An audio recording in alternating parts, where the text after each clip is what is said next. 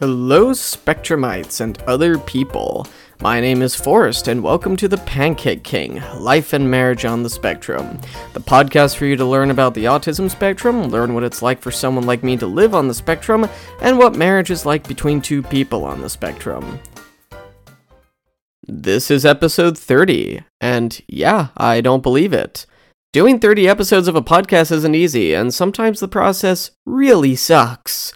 So I'll say it. Thank you for listening to this show and leaving me comments on my Substack. If you aren't subscribed to my Substack already, go to the pancakeking.substack.com where you can subscribe and get emails letting you know when a new podcast episode is out and when I publish other things like blog posts or bonus content for subscribers who upgrade their subscription. So to begin this one, I have to preface this by saying that I don't think of this podcast as a Christian podcast. I've mentioned a couple times before that I'm a Christian, and I've said some things here and there that implies that, but generally I keep the Christian part of me in the back seat, since this podcast isn't about that, and I want as many people as possible to listen to this without feeling like they're the wrong audience. That being said, I thought it'd be interesting to make at least one episode where I talk a little bit about how religion and my faith play a role in my life as one on the autism spectrum. Like any Spectrumite, no two experiences between Spectrumites and their faith are the same, so by no means am I claiming that my story is the same as everyone else's in that area. I've even listened to a Spectrumite who's also Christian, and his faith walk is very different from mine. Brent Hansen, if you're listening to this, please message me. I'd love to have you on this show someday. Way back in the first season, in the second episode actually, I narrated a piece I wrote a long time ago about what it's like for me to stand at church during worship. If you'd like to go back and listen to that episode, I'll leave a link in the description attached to this episode, but what I basically explain is that I don't feel that same spiritual connection during worship like the people around me do. My mind is usually on ADHD mode during that time, thinking about a dozen different things at once, or staying fixated on one thing, but almost all the time, none of those things are about God or where I am. I'm a pastor's son, so growing up in a Christian home was par for the course in my life. I read the Bible, but my habit of it was never consistent. I prayed, but there'd be days on end sometimes where I didn't pray. At one point, I even considered dropping the faith altogether. As I'm sure you already know, we Spectrumites tend to see things through a logic-based lens. Logic doesn't normally equate to the supernatural or fantastical. Some big unseen guy up there watching everything isn't what logic concludes with. It can be hard for us to connect with the spiritual when we don't have visual cues to associate with the spiritual. I've heard countless neurotypical people talk about experiences they've had that just fills them with something, I guess. Joy that could apparently only come from God. Peace that could only come from God. Stuff like that. They experience this either while praying or worshiping or reading the Bible.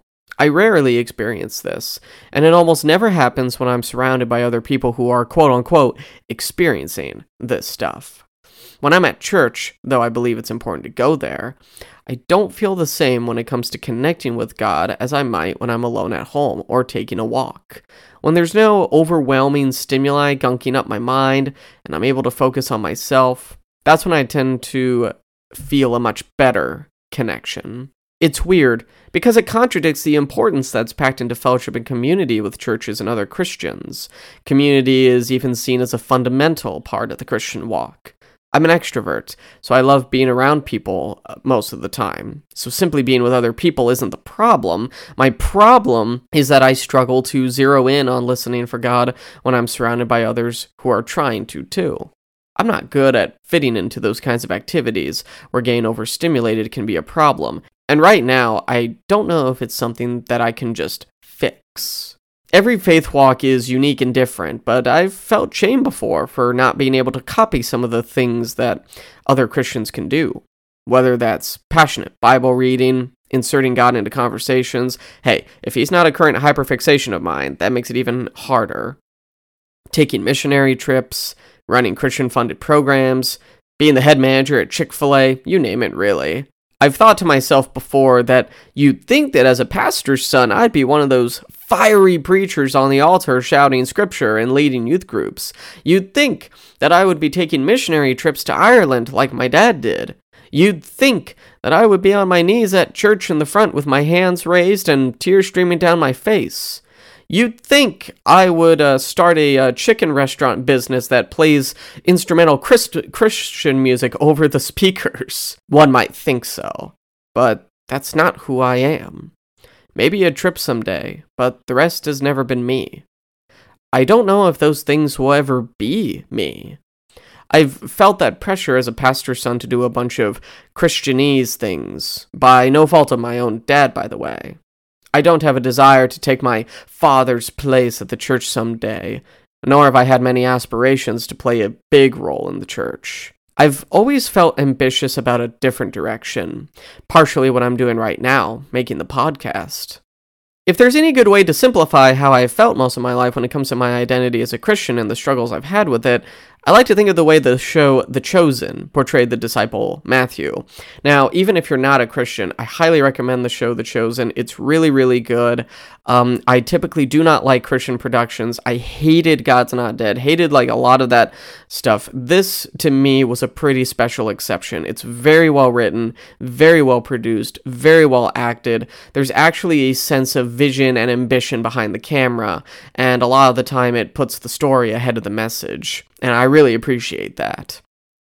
The creator and director of the show himself, Dallas Jenkins, even confirmed that he purposely wrote Matthew to be on the autism spectrum based on his own studies and research. The Matthew we see in this show is good with numbers, likes organization, speaks bluntly without thinking about potential consequences, is pretty socially awkward, and doesn't show a wide range of feelings. I also noticed while watching that he rarely makes eye contact with the people that he's talking to. When we created the character of Matthew, we decided that based on some of the characteristics we saw in the Gospels, that it was plausible, if not factual, but plausible that Matthew had Asperger's syndrome. I have personal experience with it. On my side of the family, there's a lot of people on the spectrum. I have a daughter who's on the autism spectrum. And so it just made a lot of sense. And so once we decided that, writing into Matthew these characteristics that I know very well, I felt like we could really do an accurate portrayal. There's a scene in The Chosen that's very simple, but for me it was profound. Matthew draws a big circle in the dirt and says, "This is the world."